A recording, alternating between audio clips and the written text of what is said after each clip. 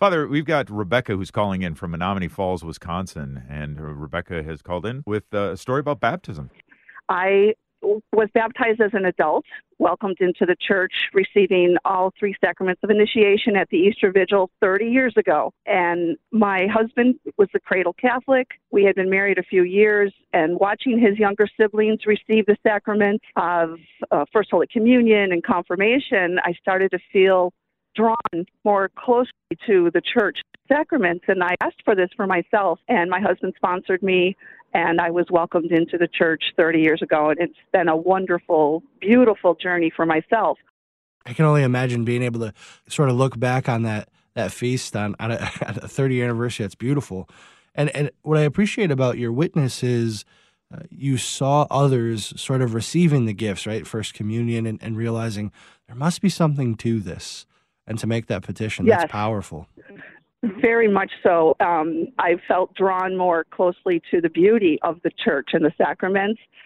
As I was growing in my faith, being an adult, not baptized, it wasn't my mother's fault.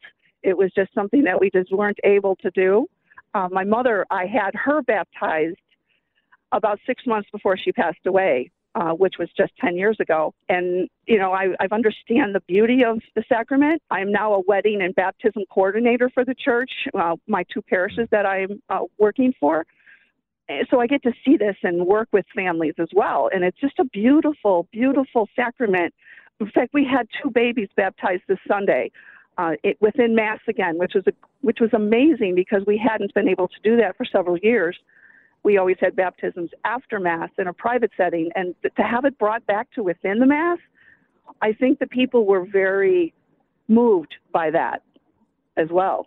Absolutely. You're sort of recaptured by the beauty of the consistency of the Lord when you get to witness a baptism, especially if it's been a long time.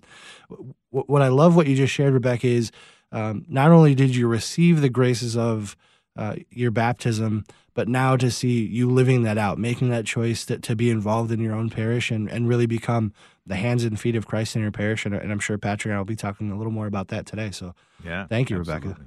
Yeah, thank you, Rebecca. That great story, 30 years. Congratulations and happy birthday. I mean, it's a wonderful, wonderful thing.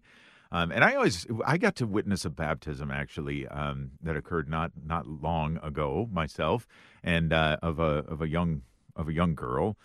She wasn't an infant anymore, but she was very young, and it was very touching, very moving, and it does stir these thoughts, kind of like what you were saying, Father, about appreciating something without duplicating it.